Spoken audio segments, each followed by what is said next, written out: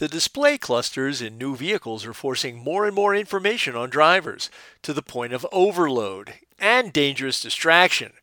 To help drivers' eyes cut through the clutter, supplier Continental has developed a new technology that changes the way information is displayed.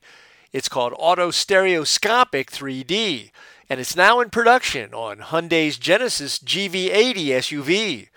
3D means the driver info is displayed as three-dimensional.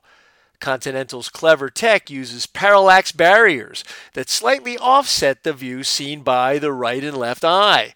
This results in a 3D image. A tiny camera helps adjust the 3D view according to the driver's head position.